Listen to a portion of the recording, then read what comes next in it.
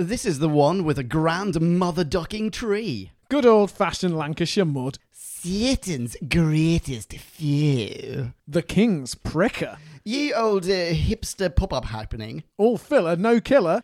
And Apple bobbing! It's called The Witchfinders. Isn't it just? Here we go! In person, baby.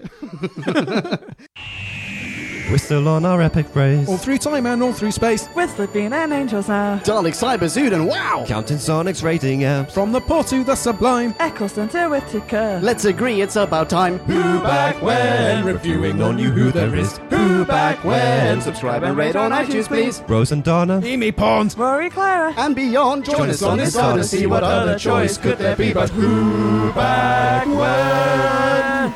Who back when? Podcast land, you may prostrate yourselves before us. Hello, Podcast land, and What here? welcome to what is sure to be a fantastic episode of Who Back When, a Doctor Who podcast. Or Doc Past. Indeed, that is absolutely correct. I am Leon, and I am gazing not across the ether, well, I mean ish, I suppose, across a table at none other than Drew himself. Hello, Drew. Hello, King Drew the First.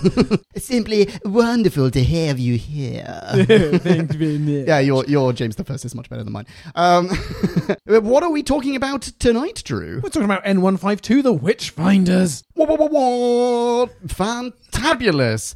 We meant to record this review weeks ago, I believe. Yep. And I have not rewatched it since. I rewatched it then, but I'm going to have to rely on you doing much of the heavy lifting because I just scrubbed through the episode and a lot of it was like, oh yeah, that happened. Yep. This is the one I decided not to make my 3,000 words of notes for. I'm just kidding, we'll be fine. Podcast land, don't worry, there'll be plenty of bants as well. I wonder though, Drew, how do you feel about this, high level? I really can't decide. You know, I say it's a mixed bag as a cop-out. Well, this is the mixtiest bag of them all. Oh, that is interesting. There's a lot to like, and a lot I really don't like. There are a couple of things there. One thing that I suspect I know you didn't like, and one thing that I wonder if you did like, because I loved it. Oh, wow. Not the episode, that thing. Oh, you jeez. As for this episode, what did you say? You really can't decide? I'm having my cake and eating it and spitting it out too. Okay, well, do you know how I feel about this? I really can't recall. Here's the thing. There are... Already? No, here's the thing. There are a number of things about it that I've even written down in my notes I thoroughly enjoyed about this episode. Like really, really solid stuff. But I remember thinking at the time, and also now having scrubbed through it, that wowee, it ends pretty abruptly. There's something in the story there that doesn't quite tickle my pickle. I think it should end more abruptly, but we'll get on to that. Oh, fantastic. So, let's figure out what this is about, eh? Let's. Time for us to synopsize, Slurpify and summarize. so take a view And grab a brew. and listen to this overview, this free-for-all. We like to call a bite-sized chunk of who.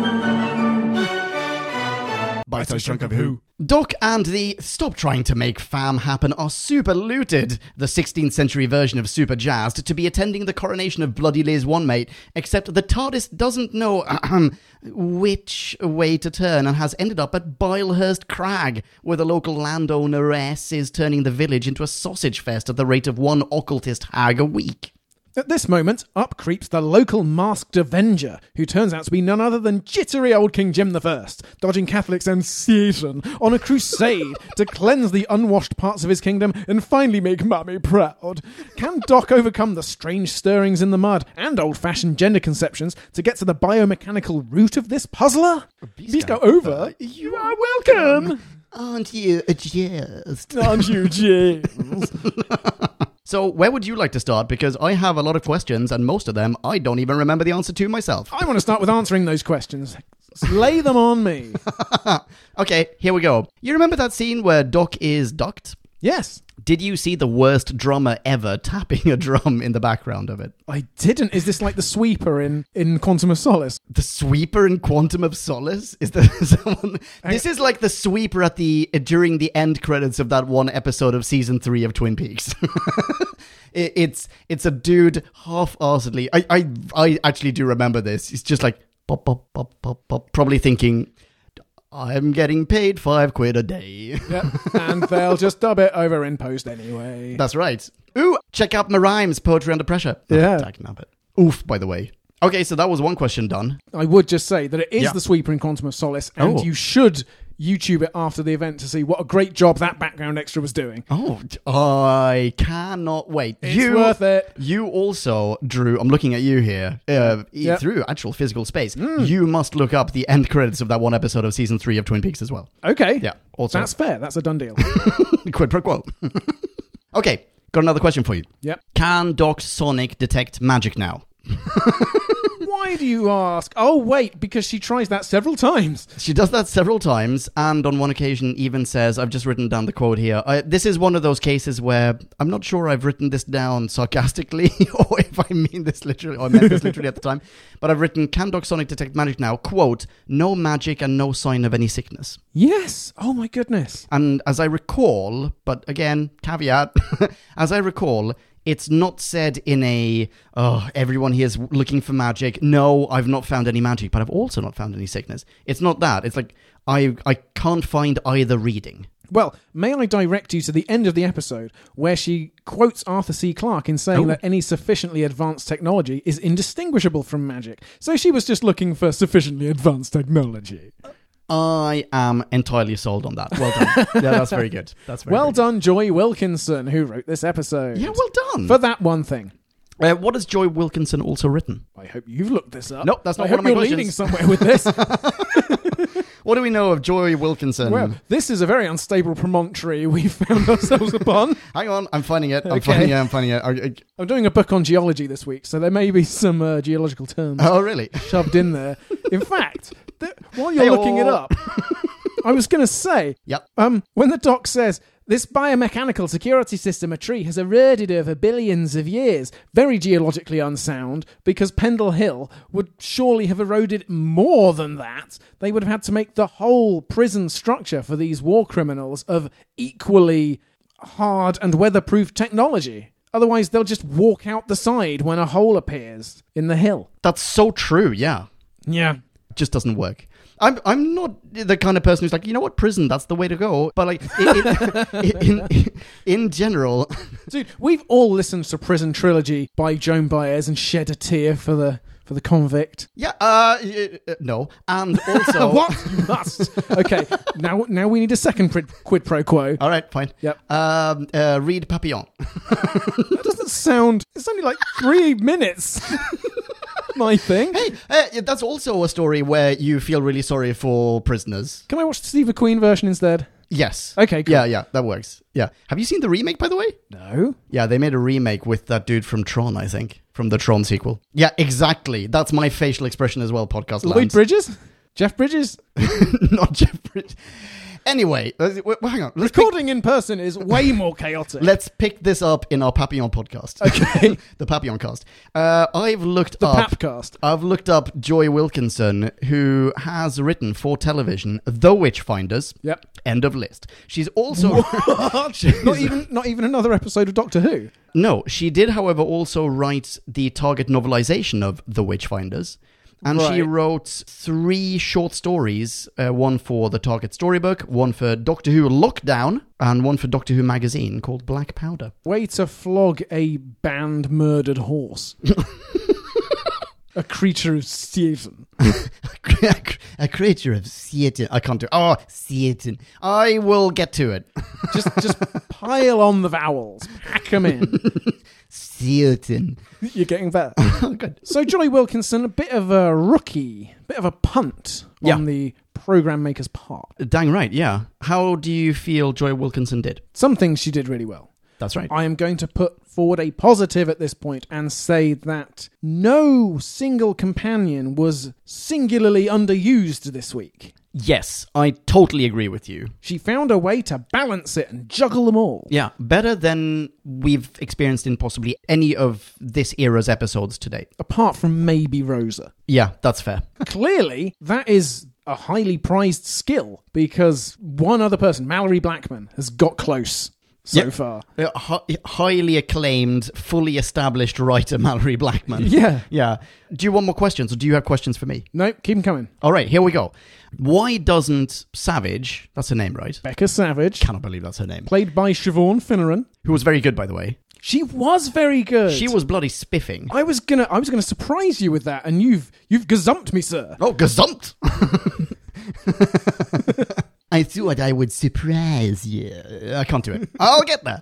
Yeah, she was great. Really, nailed, insane, obsessed, and single-minded, and yeah. Yeah, and while we're tangenting like this, the scene where the what are they called? Morax?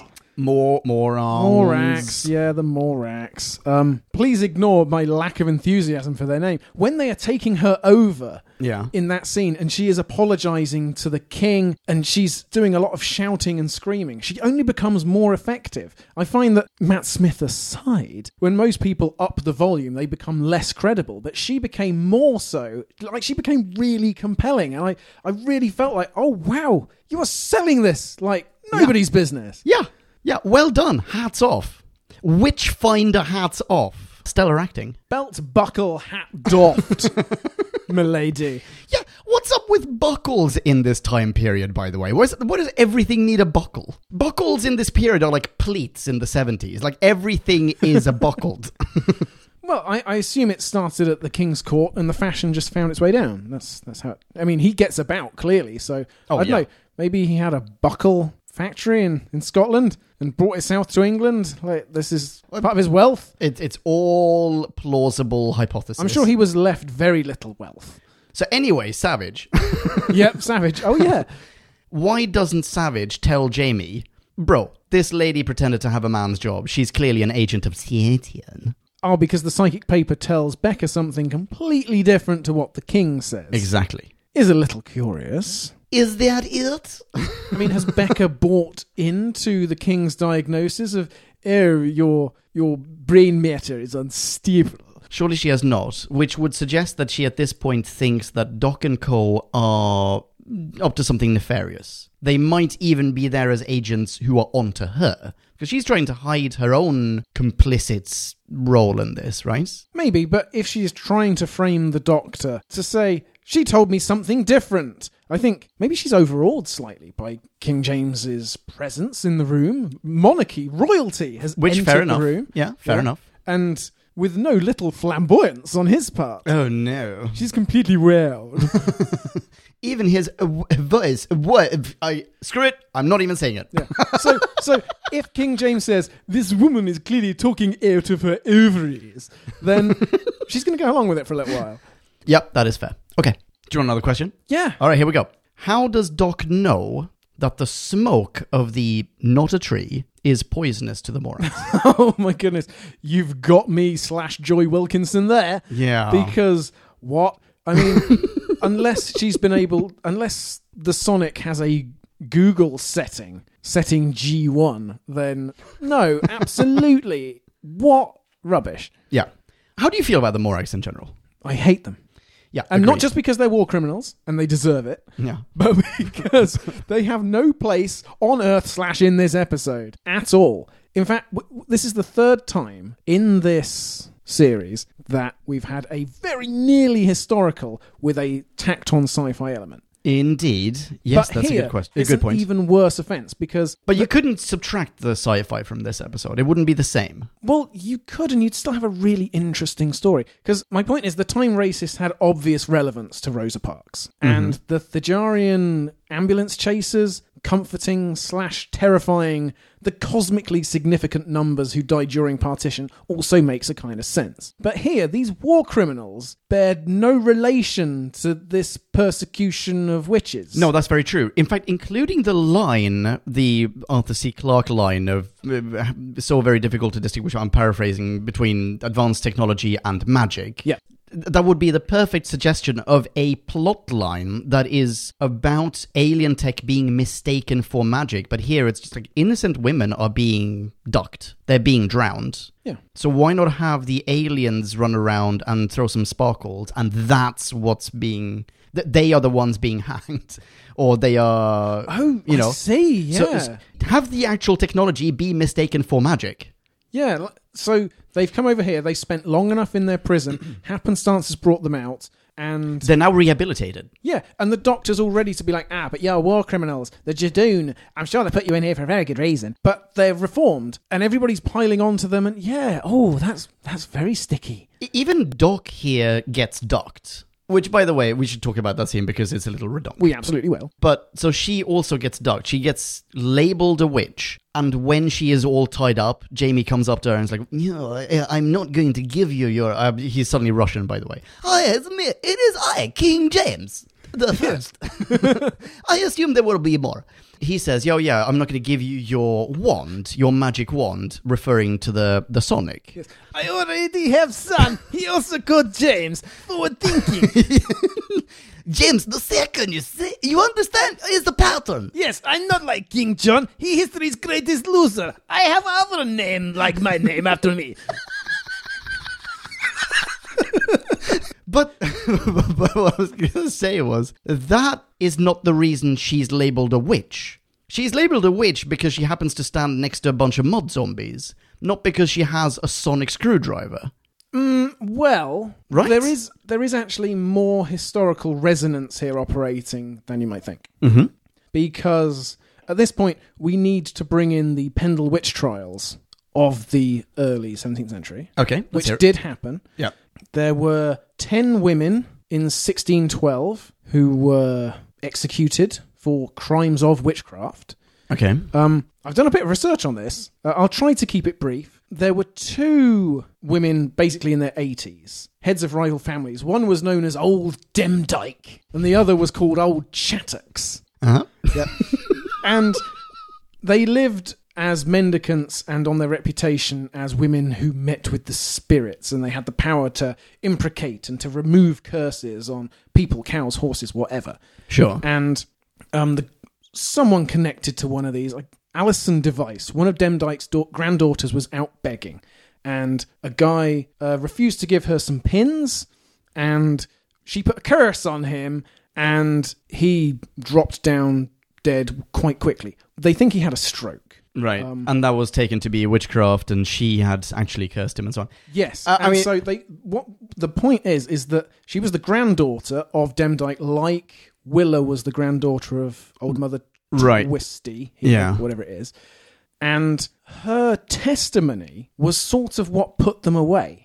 And other young girls' testimony as well. In what sense? In the sense that they had a proper trial about this. Like, this all seems like, how do you meet the superstition with execution? Clearly, there was just mob rule. No, it went to a proper trial, and judges heard it, and there were testimonies and interrogations, cross-examinations, confessions, all of that. And the sort of horrific thing is that it can have such a close resemblance to our modern judicial system, and yet have this result.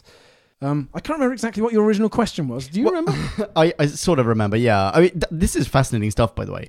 But I don't think it tallies entirely with my point. So what I meant was, we're saying that technology and magic are indistinguishable from one another if you don't know about technology. Oh, we're back at that point. Okay. Right? Doc has a sonic screwdriver, which she whips out a whole bunch of Roonian cheesecakes. Oh, yes. Oh, the point is that... That's not the reason she is labelled a witch. That's my point. She's labelled a witch because she's standing next to bloody zombies, which are, like, for all intents and purposes, mega supernatural to everyone watching. Yeah, but the person who is crucial in this is Willa, the granddaughter. It comes down to her. The king... and Beckett and the doctor are all looking at her. This is the test of her courage. And she gets scared, and she says, I did think it were weird they called her the doctor, and that's when the doctor is found guilty in a summary trial. Yeah, I agree. But that's sort of my point. She didn't go, I did think it were weird that she... This is a soundbite. That she pulled out her wand. Exactly, that she had a weird wand that made a weird buzzing noise. By the way, I know what buzz is, and I know what fucking lights are and nonsense. Like, Dude, there were bees in 1612. That's true. I knew it as I was saying it, okay? Sorry, I'm just so pedantic. And I so rarely get to correct you in person. Actually, I think you'll find that there were... you're right, yeah. So, my point is, she didn't say, I did think it were weird when she whipped out her magic wand, and then Doc has to go, no, it's not. It's technology of no one can tell the difference. You know what should have happened is the doctor should have been rummaging in her pocket and shouldn't have been able to find the Sonic. She should have pulled out her fez, plopped it on her head, and then be like, oh, where is it? Dug it out. Oh, there's the Sonic. Use it. And then Willa could have said, I did think it were weird when she pulled out her wand and she had her silly hat on. Yeah. Or at the very end, she could accidentally misquote Arthur C. Clarke and go, you know, as Arthur C. Clarke used to say, it's very difficult to distinguish between magic and female medical professionals. And then everyone's like, oh, yeah. Oh, I get it. Because the doctor can be a woman now and she can operate on her own son, and that's how it works. All right. Boom. Anyway, yeah, I mean, I feel like we're both vindicated to some degree. Right, go on, you ping my pong. Do you want to hear some more facts about this ancient witch trial? Drew, do I ever? Okay, so... Which one? One of the interesting things is that these women, I think, believed that they had powers. Right, so the actual testimony was, yeah, dipshit, I'm a witch. Yeah, Right. First of all, they were rivals, so they had a sort of professional interest to be like, no, I'm totally witchier than she is. She is a complete fraud. I am the real witchy-ass deal. Because otherwise, if they survive this trial, they're not going to have any business anymore. Yeah, that's true. Yeah, and they managed to have 16 murders attributed to not just those two. There was a whole other thing where there was supposed to be a witches' Sabbath that convened on Good Friday. Okay. And one of the most fascinating facts about this is people believing in these witches. The son-in-law of Demdike, John Device, whose wife Elizabeth was herself executed as a witch in this trial, paid old Chattox a yearly dole of £8 of meal to exempt him from her witchcraft. So he's the son-in-law of one witch, and he's scared enough of the other witch to be paying her a shitload of, meal.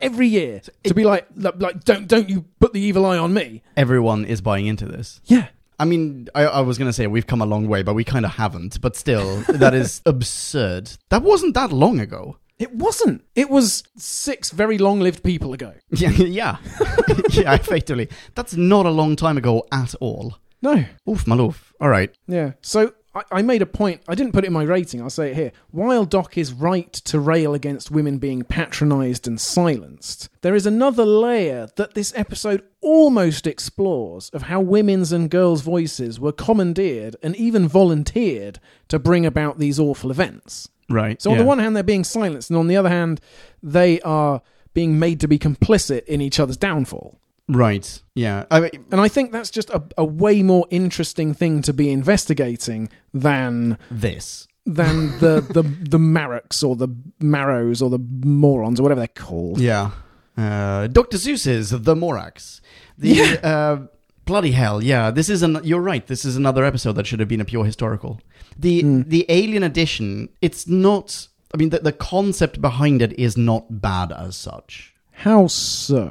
As in, I'm not talking about execution. I'm not talking about the Morax as they come out as zombies. I'm not talking about the Morax when they suddenly put on a new face mask and they're like speaking with a ridiculous voice and say, hey, we're going to take over everyone. Everyone's going to be a dirty mud person. Yeah. A ridiculous voice that we have heard before on Doctor Who. At least once, if not too many times. Do you know what it made me think of? It made me think of The Evil Dead. Oh. I mean, that effect is used in Evil Dead and Evil Dead 2. Probably Evil Dead 3 as well, aka the Medieval Dead. Where it's used deliberately as a cheesy horror. Right. Here it is used as such a serious Yeah. Oh, this is badass. This is cool. Yeah, even scary. Oh, children hide behind the sofa. No, the children are... They're pissing themselves. Yeah, with laughter. Like, it's deplorable. Yeah, anyway. But Yeah. Siobhan Finneran still delivers the shit out of it. Yeah, but you know what? What? I lose a little bit of respect for her at the end. I mean, only... She didn't know what was going to be put on her voice in post. No, that's true. That is true. And we also don't know if the original script was meant to be longer. We have no idea. Like, I don't know. I don't know, man. Like, in general, yes, she is good. I agree. But everything in the story from that point on, I think, is a wet bag of dog shit. Oh, absolutely. I made a note to say, first of all, just before this, there's a scene where Willis says, "Only I know the path up the hill. The secret is keep going higher." Wow. Well done, Willa. Wow. Yeah. You're the only person who could ascend an incline. I mean, this is a few hundred years ago. Education was hard to come by. There are lots of people like just walking around in a circle going, when am I going to get up there? One person's just like sitting down next to a tree thinking, I think this is the way. That was Isaac Newton. He was a luminary of their age. Willow is actually way ahead of the game here. Yeah. Okay, so that's dumb shit. Yeah, but sorry, my following note was, I've completely checked out. I just don't care. Because this is some Act 4 nonsense where there shouldn't be an Act 4. It also seems as though that I mean, this might be a case of me having forgotten something, but at this point, they've turned full mud person. Like, they have gone 150% mud. Yeah. And... Oh, by the way, do you think that old Mother Twiston looks a bit like Michael Gambon when she is super mudded up? Because I couldn't stop thinking, Michael Gambon. Oh, there's Michael Gambon. I see it now. I see it, yeah.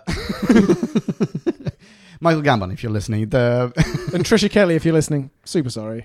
I'm sure it's just a makeup. Trisha Kelly, who played old Mother Twiston, is a record breaker. Oh, really? Because she's played not 1, not 2, not 3, not 4, but 5 different people on the bill. 5! We've never had 5 before. Wow. Yeah, well done, Trisha Kelly. Oh, hey, you heard it here first, Podcast Land. That's your Trisha fact for today. Morax. Yeah. They are now full mud person. Uh-huh. They're like, dudes, we're here to stay. We're going to take over this entire planet. Screams, does a little pointy, wavy, whatever gesture. Everyone loses consciousness. Yeah. Am I right in thinking that they then go back to their cell? They take King Jim up to the top of the hill, and they don't march him down again. But why? So that they can put their king, into him. The extremely cheap special effect of mud with a face. I mean, I don't know. Was it really that cheap? I don't remember that. As in, I remember it happening, but I don't remember the visual. I'm going to scrub to it now. Why do you think the whole scene is set in the dark? Oh, that looks pretty cool. I mean, actually, wait, hang on. I'm only seeing a tentacle. Or does it have a face? There are 2 times where it has a face. One is where King James says, "Satan rises." Oh, I'm looking at it now. What? That looks freaking badass, dude. What? It's just 2 voids for eyes and a bigger void for a mouth. How difficult is that? I don't know, man. That looks pretty badass to me. I'm super underwhelmed. Oh, okay, yeah, fine. And then at the end, when Doc fixes the lock somehow by just dropping her sonicked bit of not wood in it. Yeah, that's bullshit. Complete bullshit. That's utter bullshit. The fact that it is, she says it's not wood and the sonic doesn't work on wood. Double negative doesn't make a positive, but it does at least exonerate her from a fallacy. I think the ending is utter wank. Yep. And I don't Not even a good wank. And a wank you regret. I regret very few wanks. But it's like pizza. Even when it's bad, it's good. Here's the thing. Why? Not Domino's wank. I wouldn't count that as pizza. Why do they go up to the... I understand they want to put their king inside Jamie. I get that. I mean, who wouldn't? What a chance. But why? Why do it up there? Why take everyone there? Why leave everyone alive down on the bottom of the hill? Yeah, why? When you've clearly just demonstrated the power to kill Alfonso, do you not then Why not just... kill... Yeah. Yeah, Does she kill Alfonso with the same kind of gesture? exactly the same gesture. So yes. kill everyone with the same gesture. Or, here's another solution, hold them down, pin them down, and fill them with mud. Yep. Because that's eventually what their plan is, right? Just do that. Yep. Get started early. Yeah. Don't leave it all to the last minute. It is dumb. You've had millions of years to think about this, Maddox, or whatever your name is. Yeah. Maddox. You know what? The Morax, they Yes. reminded me of another alien we've had on New Who, namely the Waters of Mars. All right. In the sense that there are humans, they're filled with some kind of gross fluids that is alien in nature, and it takes over their psyche. Oh, and they have the possessed humans have the same sort of slack-jawed, blank-eyed expression. There's that as well, yeah. Yeah. Yeah. Yeah, it seemed derivative in quite a lot of ways. It reminded me a bit of Cold War, weirdly. Oh, In- what, the Ice Warrior episode? Yeah, and that the Ice Warrior was sort of just thrown to Earth and imprisoned there, or entombed there, let's say, for thousands of years, and then Okay. came out and the whole planet was in peril. Except he had a kind of reason to be there. Why on earth, no, literally, if you have these war criminals, do you pick a planet and just bury them under a geological feature, which will surely erode, and consider that to be the end of the problem? Yeah, why indeed? Yeah. Yeah. It's not a failed invasion. It's well, you didn't manage to maintain power here, so we're going to put you on a different planet and see how that goes. So we've had another demonic story on Doctor... We've probably had several, actually, but there's one that I can think of that we've reviewed on Who Back When, and that was The Daemons in Classic Who, with Pertwee. Strength, power, decision! Well done. Have you seen it? Dude, I watched that because Oh! of, you know why. Is it because of The Master? Oh, Yes. yeah. Oh, yes. Yeah. We're going to finish Strange Readings any year now. Any year now. We've nearly cast Yaz. I got I'll think about it today from a potential actor, so we'll see. And that's just like number 3 billing, so we're going to be good. Yeah, anyway, in that one, since you've seen it, we also have Doc being tied up somewhere to be burned at the stake in that case. With a lot more tension, I feel, even though it's a really camp Classic Who serial. We've got demons there who are redonkulous. We've got the actual daemon, and we have, I can't remember his name now, but you know the gargoyle who's alive, who's constantly got his tongue sticking out, and just wearing spandex. Good times. Chap with the wings, 3 rounds rapid. That guy. I take those characters more seriously than I do the Morax or the mud tentacle thingy. Yeah. It starts with Mother Twisty's retinue, because the whole trope of one of them is doing something and the others are just lurching around zombie-like immediately leads you to question why, unless you've seen it in Doctor Who before, and then you realise there's no point in asking why, because no answer will ever be provided. They're just extras without lines. But that's a very good point. Is their plan to make everyone just a mud zombie, or do they actually plan to, when everyone's been modified, do they then go, well, we're going to open up a museum over here, and Beth, she's going to run a coffee shop, and Liz is really into, I don't know, investment banking. Yes, and Jemima, she's going to take care of anybody who has PTSD. She's here to listen. Yeah. You want to talk? She has ears. Fred over there, that's the guy caked in mud, he has PTSD, he's thrilled. What is their end game? Okay, another question, Morax question for you. Before we get to see the first zombie, Yep. we get to see one of the little mud tentacles, which... A tendril. Yes.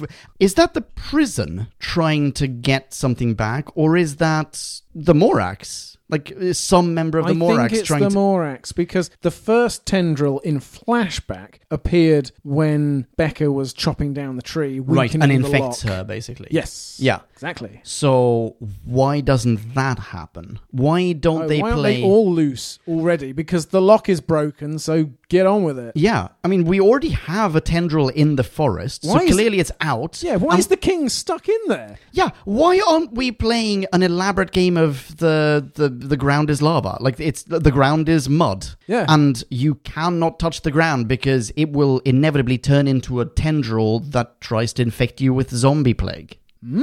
Yeah, we just forget about this. Yeah. Yeah. Okay. All right. What else have we got? There's the...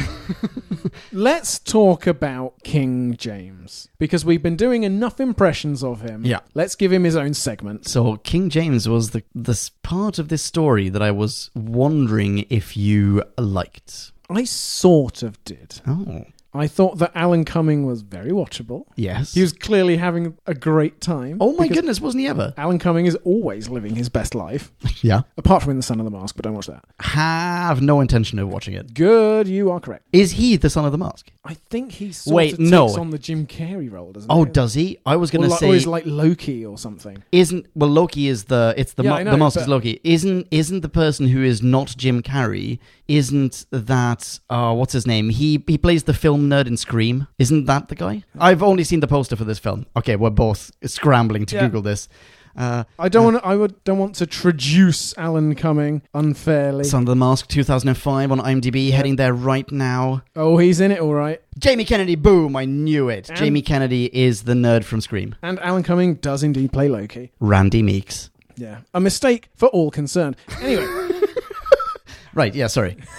I did like him, and he was in a lot of the best scenes. Yep. But parts of me was like, what the frick are you doing, King Oh. of England? Like, you have Alfonso, and you have a couple of identikit Alfonso clones. Mm-hmm. But that's not a retinue. Like, at the beginning, when he appears and he says, it was in disguise, and carries on like that for a while. I had to travel incognito. Yes. Yeah. Because I like the drama.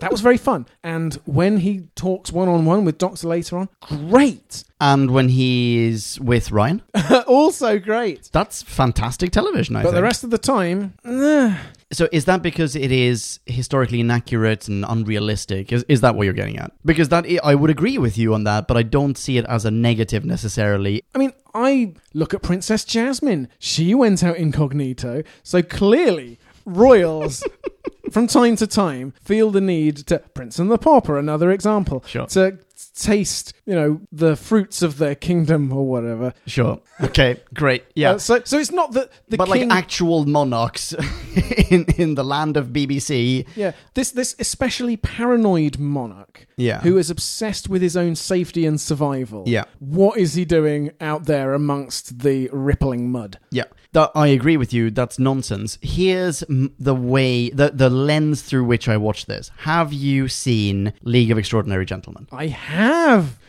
I'd like it way more than I should. Same. You're my friend who agrees with me. I freaking love that film. I haven't read the graphic novel. Actually, I would, or novels. I would quite like to read them. But the film, it gets a really bum rap. It's a freaking great adventure film. It's amazing. Okay. If they were making that now, they would be saying, this is one of the better connected universe bollocks films. Yeah, exactly. And yeah, I know Mina Harker isn't a crime-fighting whatever. Yeah, okay, fine. I know Dorian Gray isn't de facto a Highlander because his portrait allows him to get shot without being harmed. I get it, okay, but it's freaking great. And in this case, I go, I know that's not James the First, but if King James the First is gonna be some sort of weird character who just jumps in as not quite Sherlock Holmes, but with way too much cocaine, then yeah, this is it. Alan Cumming just nailed it. I guess where I'm coming from, and I admit that you want to have as much fun with your historical characters as sensible license will permit. Mm-hmm. But I'm seeing it as basically this series' version of The Girl Who Died. It's the same sort of ye olde village setting, Northern Europe, whatever. We haven't really moved on particularly much since the Viking times or whatever. Yeah. That society was bounded by like, here come our warlords back, and they're as high up as it goes. This is the king of freaking England. Yeah. Like, he is way up the hierarchy. Imagine what's happening at the court right now, by the way. I don't need to see him in the court wearing a crown, surrounded by fawning courtiers and sycophants, necessarily. But it was so out of context that I began to question his kingly nature. Back at the court, back at the court, the door to the royal bedroom is locked, and there's a little sign outside, like hanging on the like James the First is hanged on the door handle that just says like "Do not disturb. I'm sleeping in late" or something. But the handle on the inside is tied to a string, and that string is connected to the big toe of a bard. And every time that someone on the outside tries to open the door, the bard is like roused and goes in his best impression, doing his best impression of James the First, going, "I'm sleeping. Come back later." 5 more minutes. Everyone leaves, and then the bard is left to just like cry himself to sleep sitting in his The bard, the literal bard. It's the Why did William actual Shakespeare not write any plays after 1608? Because he was This stuck is in it. James's bedroom the Yeah, whole time. He couldn't get out. One bad play. He didn't like Henry VIII, and that was it. Okay, back to James the First in this episode. Yeah. Loved his interplay with Ryan. And I thought it was a really good way of getting Ryan to just interact with a main character and to be out there and to do some cool stuff. And on a few Yeah, occasions, yeah. by the way, like Ryan is really brave. He basically jumps into the fray and shouts to Jamie, like, King, go back to safety or something. Yeah. It's like really brave. Very, fantastic impetus to add a little bit more companion time there. Yeah, and I also liked that for all the adults watching the episode, you could see that in everything but explicit words, James was saying, "Stick your Nubian schlong up my kingly Kirlon, Ryan." Pepper, how fascinating. We should talk more in my boudoir. No shirts allowed. Yes. You can hold on to my spare pricker. We'll have some fun with this. And the kids won't have cottoned on They at will all. have no clue. Yeah, and they'll watch it back later and they'll be like, "I'm glad I rewatched this thanks to Who Back When. Well done." Thank you, Who Back When. And kids, you're welcome. Stay in school, don't take drugs. No, do. But only the good stuff. Graham gets some good time as well, as in like airtime. He gets to like showcase his expertise as an expert in witch trials. He knows everything about how to interrogate the employees of a bus depot and also witch trials. I wrote that Graham has loads of good lines. Like every time Graham appeared on screen in this episode, I, like Pavlov's dog, started salivating, anticipating the next treat to be delivered. When the doc's all like, women in this century have a lot to put up with, and Graham's like, well, to be fair to King James, you are snooping. Nice. Yeah, that is some solid writing. Oh, well done, Joy Wilkinson. And also well done, Graham. Solid acting. Yeah. Good stuff. What about Yaz? I mean, she does have a lot of questions in a row. Yeah, and a lot of regurgitating of things we already knew, already heard. Oh, one of those things, and this is what we've talked about in Chibbers, coordinate your solo writer episodes better, is when the Doctor has to say, right, now, when we go back in history, no fucking around with the timeline, which... In Rosa and Demons of the Punjab, those episodes were all about that. And Demons of the Punjab was all about how the Doctor and Yaz just freely made merry with past events. Yeah, certainly. And they had to go through it all again here. So instead of Yaz saying, like with Rosa, or Ryan piping up, and like with Yaz's nanny, then it's just, is this the first episode everybody's watching? Or they're in? No, show some development. Maybe they are... Okay, well, first off, all these episodes are written by... We've said this before, but they're written by different people at the same time. No one has any flipping idea what else is happening in the universe at this point. Yeah, except the showrunner whose job it is. Yeah, but we've already discounted the showrunner as running the show. Then... Right. Sorry, Chibbers, come on the show. Talk to us. I would love to talk to Chibbers, by the way. That'd be amazing. I would first prostrate myself, and then I would just... Prostrate yourself. Then I think a frank conversation would ensue. It would be great. Yeah. It would be the end of my career, but it would be great. I don't know. It could be a major world exclusive. He probably, once the centenary episode goes out, he probably has a lot to get off his chest. Oh my goodness. To unburden himself of. I can imagine so. And Chibbers, we are here for you. Yeah, we're willing to hear your side of the story. I made one note, actually, and that was... Doc goes, from what Becca said, that's savage. From what Becca said, I'm guessing the Morax are royals with soldiers. We have no idea why they would be royals with soldiers, but fine. Oh, that's some weak attempt to tie it in with King James is right here. Yeah, but like from what she said, we think... because we're going to fill your king with our king. That's where it's from. Oh, yeah, but maybe they have their own mod version of Elvis. So then... Doc continues, pretty brutal ones at that, presumably exiled for war crimes. What, you're really editorializing now, Doc, by the way. And buried way on down, by the way. Yeah, nice. Scramble down into their primal form. Wait, I don't understand how that works. So if you put me in a blender, do I turn into a cave person? Like, this makes no sense. And then what? Like, if you drink me, do you turn into me? That's not how it works. Anyway. Just because we're locked up with a wooden heart... Yasmin continues. I've just copy-pasted this one added line from the transcript. Trapped inside this jailhouse rock. Sorry, carry on. Oh, nice. Very nice. Now, Yasmin says, and they stay imprisoned until Becca Savage goes at that tree. And it's like, yeah, that's literally what the Morax just said. Maybe that's not what we were talking about before, but that was my only... Well, it's a recurring theme. Yeah. It's the one thing that Chibbers seems to have managed to infect every single script with. Yeah. He just seems to have done a Yaz pass. Like... Like, is she asking enough questions? Oh, shit, is she repeating enough information? We haven't written a part for Yaz. Okay, whatever anyone said, just paraphrase it, but put a question mark at the end of it, and add Yaz : ahead of it. Done. Oh, well done. You just wrote Yaz. Yeah. Okay, right. Question for you. Yes. How clean is that apple? Oh, the Dr. Bob's for? Yeah. Well... I mean, she's got a pretty powerful immune system, right? She must. Yeah. She's not on the clinically extremely vulnerable list for COVID. She's good to go. But I should have phrased this in the form of a question.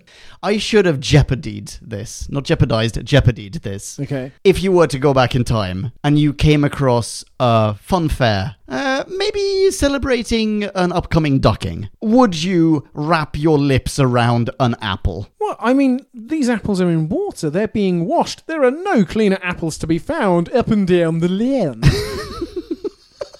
Nice. Okay, yeah. Anyway, yeah, that's my apple question. I found that opening scene was a bit weird in that you open on a shot of joyful children running away. Yeah. Which Joy Wilkinson is such an obvious self-name drop. How could you? And... they're all jolly, and it's a carnival atmosphere, and yet already from second one, you can see that it's the same grey, washed-out, ye-olde colour grading palette that they used on all these things, apart from Robot Sherwood. And I just... Yeah, I'm fine with that. Why? Dude, that's what the world looked like at the time. Have you been there? No. By which I mean, have you been then? No, you haven't. So...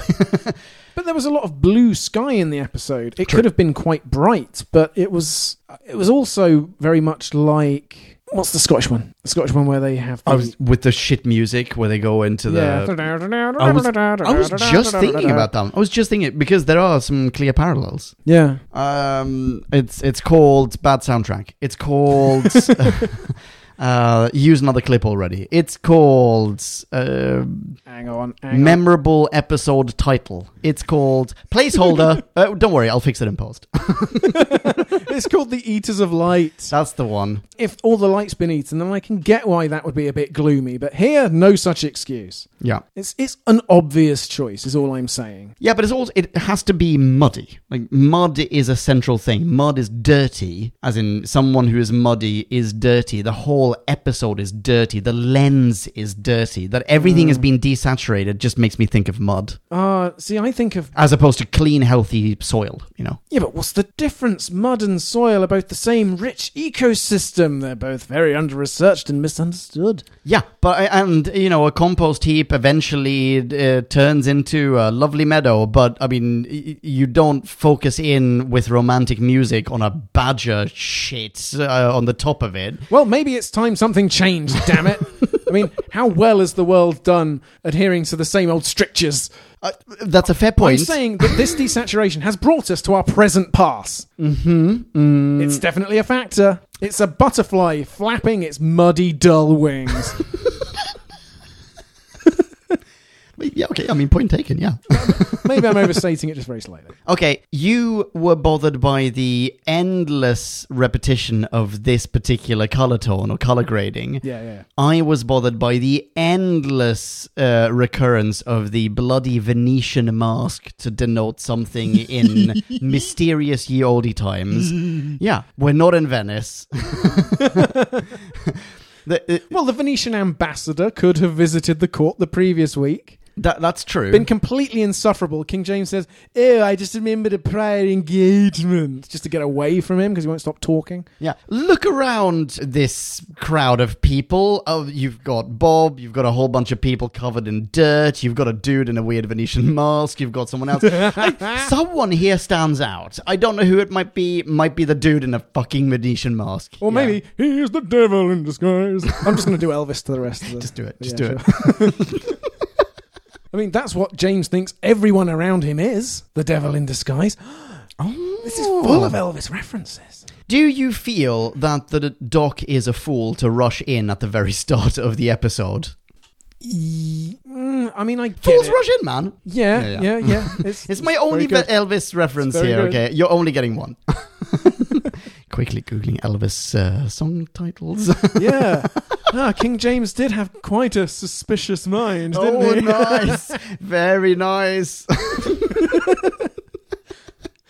I mean, absolutely.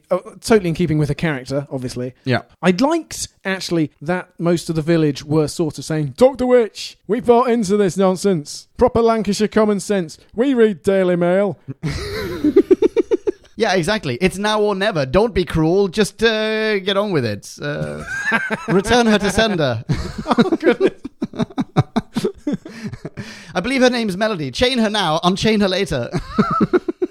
Oh, no. Oh, it's so bad. I'm so sorry. Yeah, I've absolutely Googled Elvis song list. The fact that she had to run into the lake is like, it's so incredibly blatant and it's too dramatic. It's so dramatic. It does sort of undercut what is an iconic scene later on when the Doctor is ducked. Yeah, that scene should stand alone and be like, oh shit, they're using the gender card to play with this. That's fantastic. Yeah. And so to have her come so close to it right at the beginning, it sort of lessens the shock factor. It does. Actually, full disclosure, I was working my way up to just build a bridge over troubled water and you'll figure this out much more Oh, he diplomatically. covered that, did he? But here's the thing. I think it not just... I didn't realize this at first. I think this episode doesn't just end too abruptly. I think it starts too abruptly. I think it should have slowly but surely worked its way up to that point. Yeah. The woman dies. The grandmother dies. Yeah. Yeah. Oh, by the way, So you don't she have can't to... hold her breath because she's not in there very long. Maybe they cut a bit out, as they are wont to. Yeah, but the way they presented it is just like,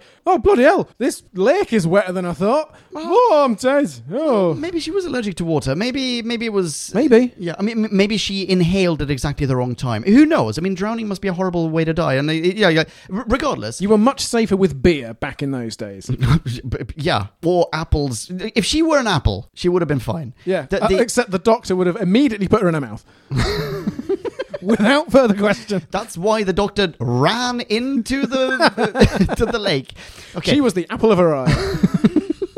here's my point. She dies anyway, right? Mhm. She Yep, dies anyway. So you don't need Doc trying and failing to save her. You can have Doc doing what she said in the very beginning that she should be doing, i.e. not messing with the fabric of time. Yeah, and feeling the tragedy therein. Exactly. So you start with a scene that almost has the same kind of dramatic resonance as the ending of Rosa because you're seeing an injustice on Yep. screen. Yep. And then afterwards, because that is so difficult to contain, that's why she whips out the card. Or maybe someone actually just like points at them and goes, why are they wearing weird clothes? They don't look like they're from around here. They must be witches. And that prompts her to pull out the psychic paper and boom, now she's thrust into history, forced to tamper with the fabric of time, rather than just like, oh, fuck that thing I just said, who cares about scripts or whatever, continuity,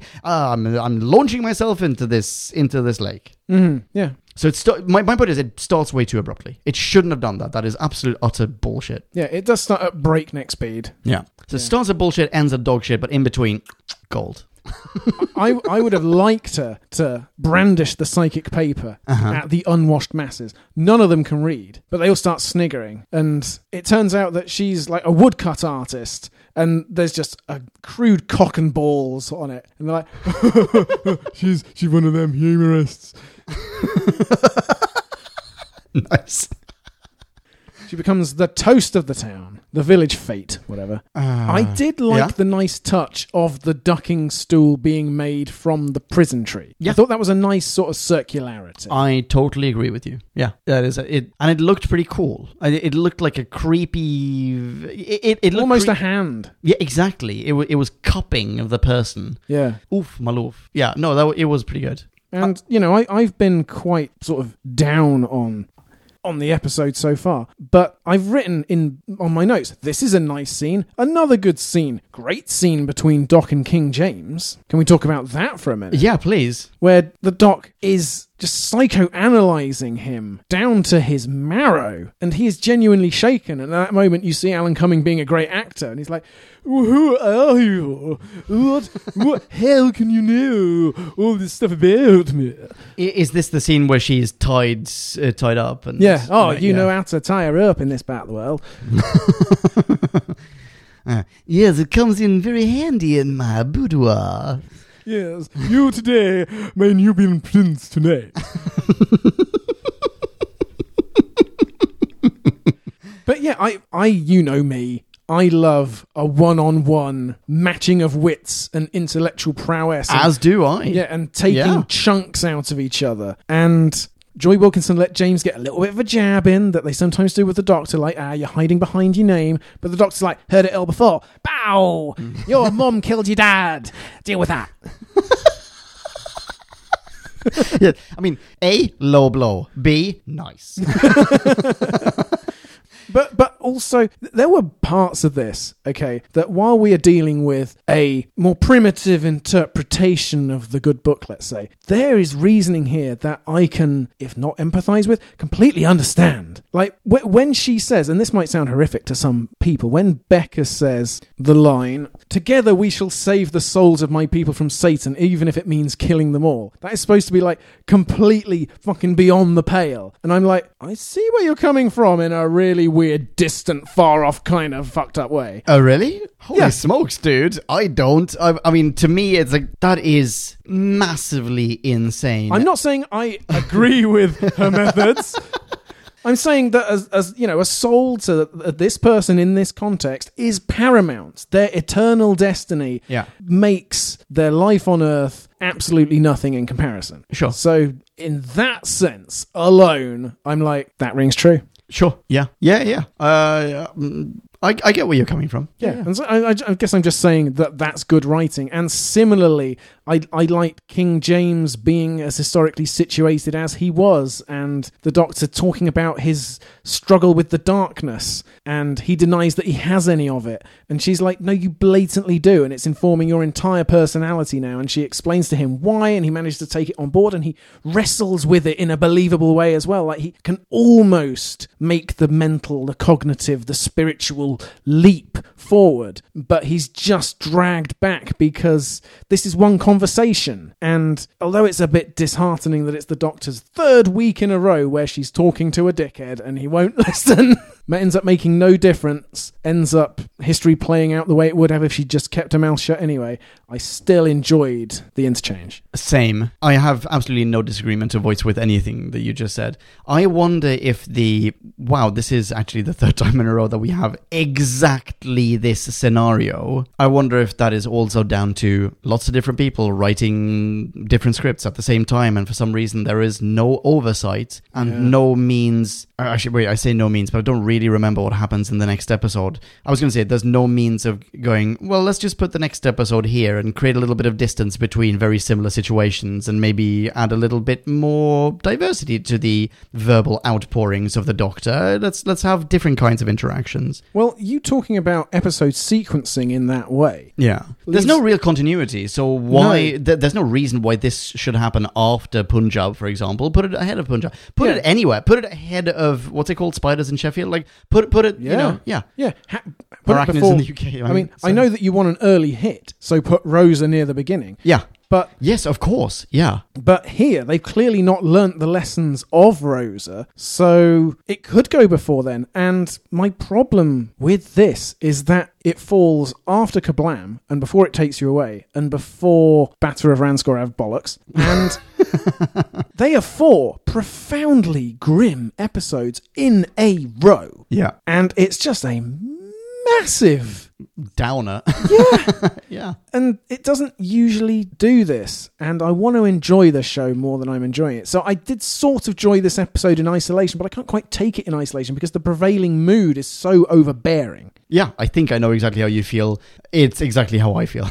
Yeah. But that is not to take away from my note that I wrote, which I said, this is a speech worthy of any Doctor, because I was writing, this is a speech worthy of the Doctor, the 13th Doctor, and I was like, no, all the actors would have fun acting this out against King James. Yeah. I thought that this was a moment of real quality. I agree. I've got a piece of Bible trivia.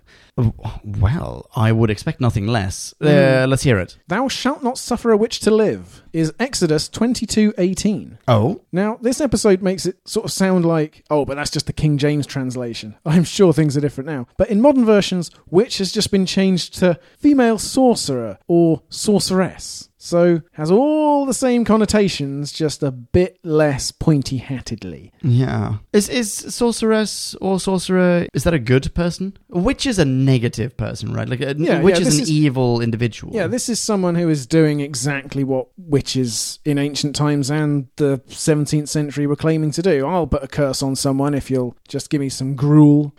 Yeah, I'll cast the evil eye on them. I will commune with the spirits of or Satan. 8 pounds of meal. Yeah. I don't ask for much, just £8 a year. I mean, in a week, that's barely a couple of ounces. Yeah, that's basically a Weetabix every Saturday. Very reasonable. That's interesting, yeah. Yeah, so, genuine Bible quote. Cool. Rat. That's your ping, here's my pong. That's not what Oniswaki Malipons means. Right, I was thinking it was a little... Yeah. Maybe liberal with the translation? Yeah, it's like it's a translation that conveniently fits with this episode's plot. Wow, okay. They translate it as evil be to him that evil thinks. Yes. I've copied that from the transcript. But it's not that evil thinks, it's that thinks evil of it. And it is the crown, or the garter, the Order of the Garter. Oh, I see. It's not, if you're a bad person, then something horrible is going to befall you. It's, if you think even once of treason, then we are chopping off your nuts. That's what it is, okay? Very different. Nice. Well, I'm obviously being slightly liberal in my interpretation of that, but either way, not what it means. And in this country, kind of important. So, yeah. Ping. There was the line, if people are good, they have nothing to fear, and it just put me in mind of arguments for ID cards and voter registration and making your internet history public or whatever. Oh, interesting. Yeah, it's the sort of argument that is still bandied around today, but in very different circumstances. But connected to moralism and people, sticking their nose in your private life and dominating you. Yeah. Oh, that's very interesting.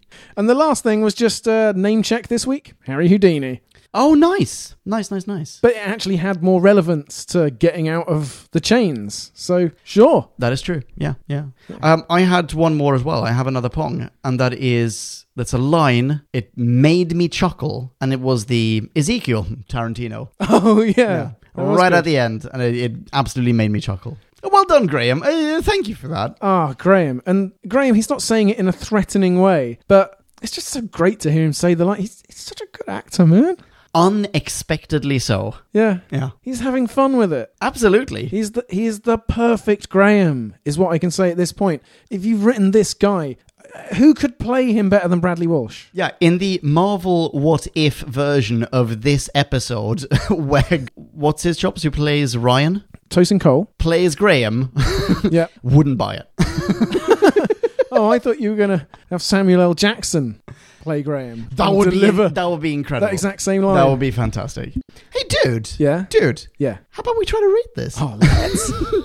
And now it is time to rate this. Did we love or hate this? Bing bong, hey, la la la la la. Ratings. Podcast land, you know what? I have no shame. I'll go right ahead and say this. I was sure that Drew and I, off the record, had agreed that he was going to start this section, but nope.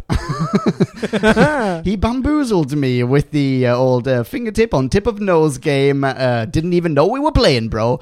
And apparently I'm going first.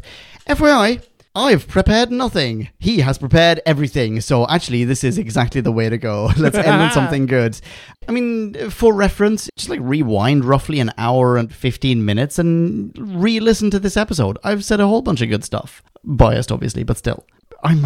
You know what? This is the worst mini review ever delivered. In general, I'm not averse to rewatching it at this point. And that is more than I can say for most Whittaker episodes. And as such, I'm inclined to be rather generous. I think if it weren't for the ending, I'm willing to overlook the fact that this is needlessly sci-fi.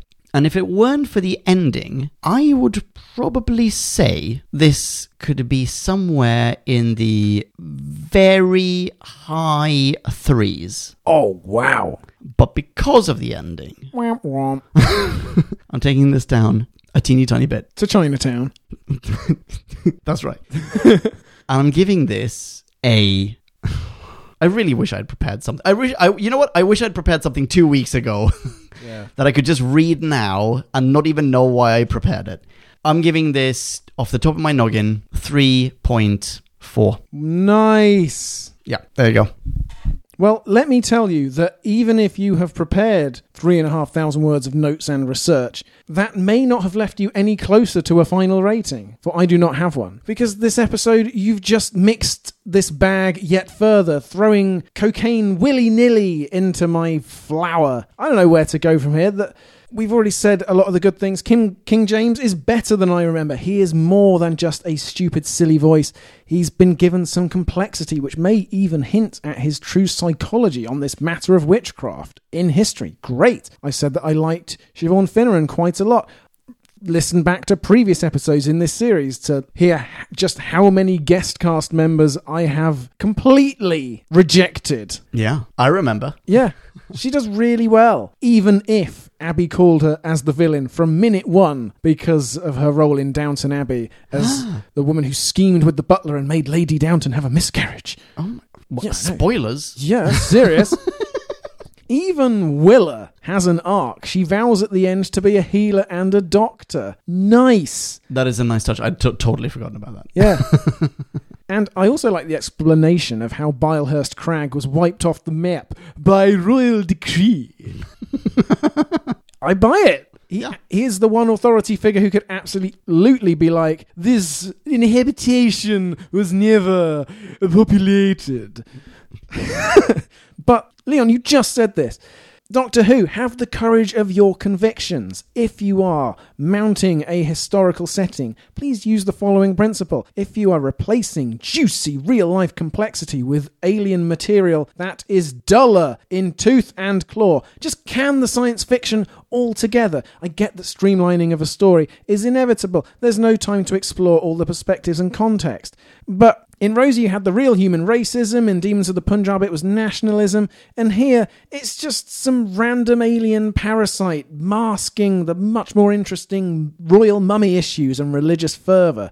And I also alluded to the fact that we're in the middle of a big sad run of bleak episodes for miserable children. Last week it was terrorism, this week it's bullying and 17th century depression. Next week grief returns, and then it's Tim Shaw. I mean, come on, Chibbers, give us something to smile about. And yet there was so much to like. The quality of the writing really did shine through at various points. So Leon, you are not far off.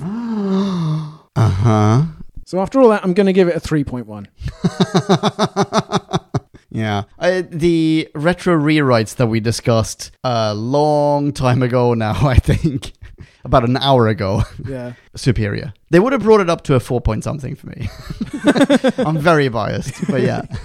But no, 3.1, that's solid. That's a very good mini. Yeah, good stuff. Well, Drew, how would you feel about hearing what Podcastland has to say about this episode? Oh, I would welcome it, as long as none of the reviews have been written by Satan. Listener minis. Now let's hear from Podcast Land. Max 250, Or it would get out of hand. Bing bong, Shazamatron, and Kerblamo, Cakes Podcast Land. Welcome to the listener mini section of this podcast episode. We've received not 1, not 2, not 3, not 4, not 5, not 6, but maybe 6. I don't know. I've forgotten. Listener minis for this episode. It was 6, right? Whoop, whoop, whoop, whoop, whoop, whoop. No, that's 7. Whoop, whoop, whoop, whoop, whoop, whoop. That's right. Yeah. And we're going to blitz through them because it's quite late and we've recorded an hour and a half already. So first out the gate, we've got GP Haynes. JP Haynes. I said J, you said P, J Haynes. This isn't working. Not my fault. GP, I tried. Okay. GP says, hey guys. Hey GP. Here's my mini review for the Witchfinders. Our intrepid travelers find themselves in the 17th century England witch-finding period. We have 2 great guest stars. The first, Siobhan Finneran, playing the resident witch hunter, rather obnoxiously, which I feel is her speciality. But the wonderful Alan Cumming stars, playing the implied, quote, queer King James, something not totally historically inaccurate. His performance is simply outstanding. I want to be entertained. Tick. Nice. The regular cast have plenty to do, with various subplots providing them with some action and dialogue. GP continues. Jodie gives a reasonable performance here. Her bravery jumping into the river at the start was actually quite touching. Ooh. As your friend who disagrees with you. Interesting. But for GP, the ending was just a little too neatly and quickly wrapped up. Here comes the agreement, which somehow kind of spoiled the build-up. It was entertaining enough, but after a few strong episodes, in GP's opinion, this was somewhat disappointing, with the aliens quite weak and not entirely creepy compared to what we've seen this season. All in all, GP rates this as solidly average. 2.5 not really threatening muddy tendrils. Solid rating system. Excellent stuff. Thank you very much, GP. Who's next? Why, next up, it's Daniel McGinley. Daniel McGinley. Daniel McGinley. That is the first time we've done that in sync. In person. In person. Yeah. That's what it took. Yeah, screw No. you, Zencaster. Hello, Daniel. Daniel McGinns. Did you know that women weren't treated as equal to men in the olden days? You will do after watching this A-level drama play. Oh, savage but fair. Some thoughts, says Daniel. Do not interfere with the fabric of history, says the doc. Drew back when. Yeah, I just got it. Nice. Was right when responding to this particular bugbear in a previous review. Here's your friend who agrees with you. Just let it go. It's not worth getting bothered about, but it should be for a show about time travel. I'll say it anyway. Consistency, please. Nice point. Alan Cumming is a brilliant character actor with great facials, and gives a strong performance. He does smarmy so well. The accent is over the place, however. Correct me if I'm wrong, continues Daniel McGinley, but it appears Yaz actually has something to do, and shows some signs of having some character. Maybe it's just that the writer remembered to give her some proper dialogue and a bit of agency. We probably didn't give her enough credit in our review, but yes, a good point, Daniel. Funny the difference that makes, says Daniel. Bravo. Daniel continues, considering the content, did you know that women weren't treated as equal to men in the olden days? The moralizing lecture count was surprisingly low at just 2. That's a season total of 18. It's a solid number. Yeah. Graham in the Hat equals excellent. Nice. Yep, fully agree. Yep. And the Doctor talked a lot. I mean a lot. This might as well have been an audio adventure. That's saying something in this exposition-filled series. To quote Graham from last week, you're just making sounds now. So to a rating. Well, this episode was there. It existed. Hard to get enthused about. My rating, Daniel McGives this a Dr. Duncan 1.9 out of 5. P.S. Did you know that women... Oh, never mind. Wow, 1.9 out of 5. Beginning to question my rating. Fantastic mini, Daniel. Thank you very much. Also now thinking, couldn't we have done a Dunkin' Donuts kind of thing at some... well done. Well done, Daniel. Yep. Right. Who's next? Why, you mean just for who's next? They've written a review just for you. Just for who begins. It's a witch. It's Satan. Why, no, friends, it's episode 8. Yippee! Oddly enough, I ended up enjoying this one way more than I thought I did. Here's the corroboration. No, seriously, look at my thick and chunky list of positives. Yeah, 2 C's. Probably 2 C's too few. Just for who begins, 1, really good characterization. I do wish they delved even more into the characters, but I found that the book that the episode was based off does provide that, the novelization you mentioned. Interesting. Yes. 2, better than average acting. Is this what happens when actors actually have material to work with? Could be just for who. Yeah, zing. Number 3, the storytelling, the lore. Everything was really well paced. Except for the ending. Let's ignore the last 8 minutes because what the fuck was that? 4, the yassification of King James. Yas, King! Don't know how historically accurate... Sorry. Don't know how historically accurate him being queer was, but hey, I loved it. I have read or heard intimations. Oh, Yeah. I thought it was more or less official. Oh, really? Yeah. Oh, I didn't think you'd go that far. Oh, probably not official. Maybe I'm going a little bit too far Behind myself. closed doors. You know what happens in the court stays in the court and so on. Yeah. 5. The being afraid to face yourself message was good, but it did feel a bit rushed. I wished they'd spend more time on that over the Morax gobbledygook. Agreed. Mm-hmm. And 6 and last, addressing the fact that the Doctor's a woman in a way that was appropriate for the context of the story. Really well done. Agreed. Also unrelated to this episode, but it's dawned on me that Series 11 gives off the same vibes as Series 7. No real arc, all standalone episodes, and overall stock standard filler episodes. Penny for your thoughts? Remind me, what's in Season 7? Season 7 was the one that was split into 2 parts. Madame Kavarian was in it, I think. And the good man went to war. Oh. Yes. Oh. And then Rory and Amy left. I mean, yeah. The arc was them leaving, wasn't it? And Clara arriving. Well, I mean, I'm heading to the list of Doctor Who television stories on TARDIS Wikia. Let's have a look at Season 7. It was a bit random what you got from week to week. I think that's fair to say. Here we go. Series 7, Asylum of the Daleks, Dinosaurs in a Spaceship, Town Called Mercy, Power of 3, Angels Take Manhattan, great episode. The Snowman, Bells of St. John, Rings of Akhenaten, great episode. Cold War, Hyde, Journey to the Centre of the TARDIS, Crimson Horror, Nightmare in Silver, and Name of the Doctor. We did start to wonder by the end of the series, does Matt Smith wish he was gone already? I think. So, yeah, a bit of filler there. Maybe. Yeah, good point, Just For Who. Just For Who does conclude with best bit, the first 39 minutes. Worst bit, the last 8 minutes. Absolutely. And Just For Who would rate this a 4.3 out of 5. Peace out and take care. Well, peace out to you. Excellent, Minnie. Nice. Who's next? Why, it's Kieran Evans. Hello, Kieran. Hello, Kieran. Kieran starts, so this one. First up, I found it very hard to take Alan Cummings seriously in this on rewatch. He was definitely acting for a different show. Hey, that's what you said. Other than that, I quite like it. Maybe a little slow in the beginning after the initial opening scenes. Also, the gang have to be thankful that the Morax like to build up tension, so there was time for them to turn up and save King James at the end. Bit of a trope, isn't it? Not just walking through an open jail cell door. Yep.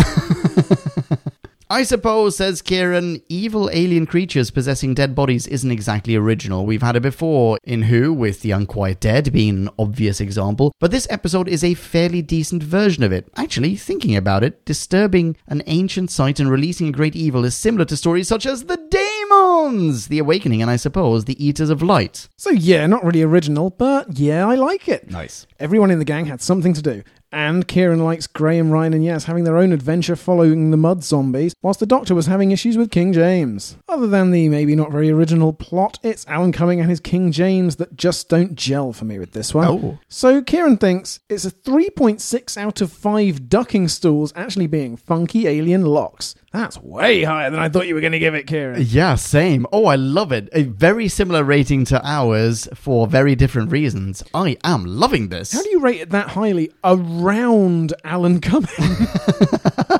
Alan Cumming is like, is this episode? Yeah. Yeah. Oh, no, I mean, Kieran's found a way. I'm digging it. Very good stuff, man. Very good stuff. Dude. Yeah. Have you seen upstairs? No. Oh, I'm going to have to show you later on. I've got so many boxes. I need to transport them somewhere. I don't know. I was going to ask you at first, but I don't think they're going to fit inside a regular car. Oh, and the other thing you have to think about is Oxford's going to bring that zero emissions zone in. That's so right. if you hire a transportation vehicle that emits regular exhaust, you're going to have to pay for that shit. Also, a recession is just looming on the horizon. And, I mean, we do need to think about the environment. Indeed. Where might I turn? You could turn to KJ Evans 2 on Twitter. Oh, I knew there was a solution. Podcast land, KJ Evans 2. Thank you very much, Kieran. Who's next? Hey, Maxwell Rayner. Maxwell Begins. This episode felt really short. I just pressed play and then it ended. Isn't that what always happens, Maxwell? This episode is a top 5 for rewatching, and I'll probably watch it again in another year. Nice. I love the way the Doctor shakes off Yaz quickly at the beginning. Yeah, you go and ask questions somewhere else. Then you're going to find us in this massive hall in exactly the right room straight away. Convenient, not for me. For just Maxwell's own sake, why couldn't we just leave Ryan with James? Oh. The tree being a prison and the Doctor just hitting it was not a good ending to the story. It could use a more physical spell-making scene where they need to cast a spell to banish them. I like that. That is good. That's really good. Have them do something scientific that looks from the outside exactly like a spell. Yes, indistinguishable from magic. Precisely. So Jamie 1 is there looking onto the whole thing and just goes, okay, it turns out there are good witches. Yeah.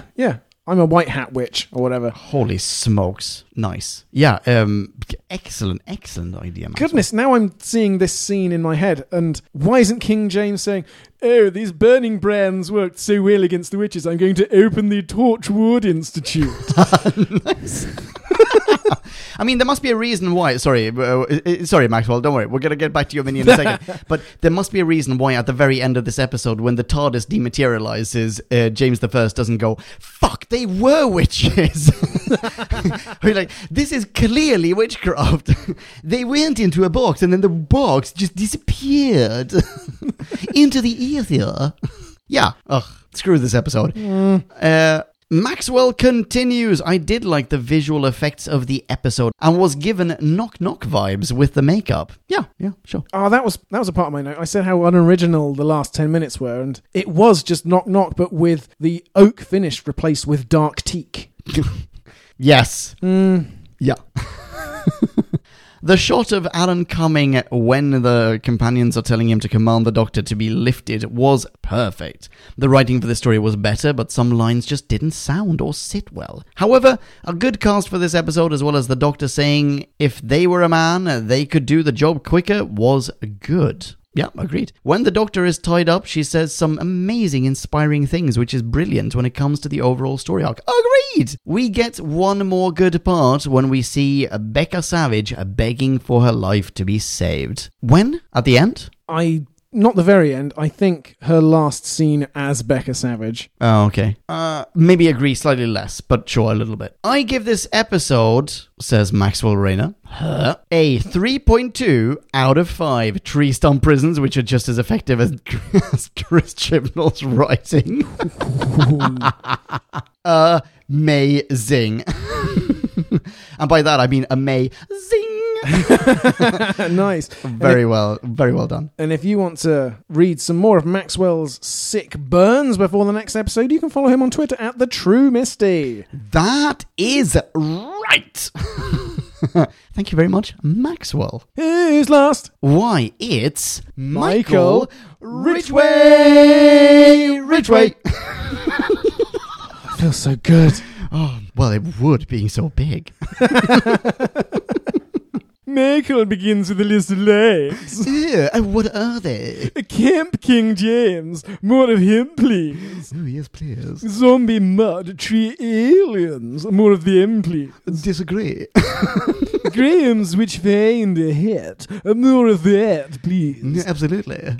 And is someone deathly allergic to horses? Michael agrees with Becca. Creatures of Satan. Less of them, please. In fact, kill them all. Horses, nay.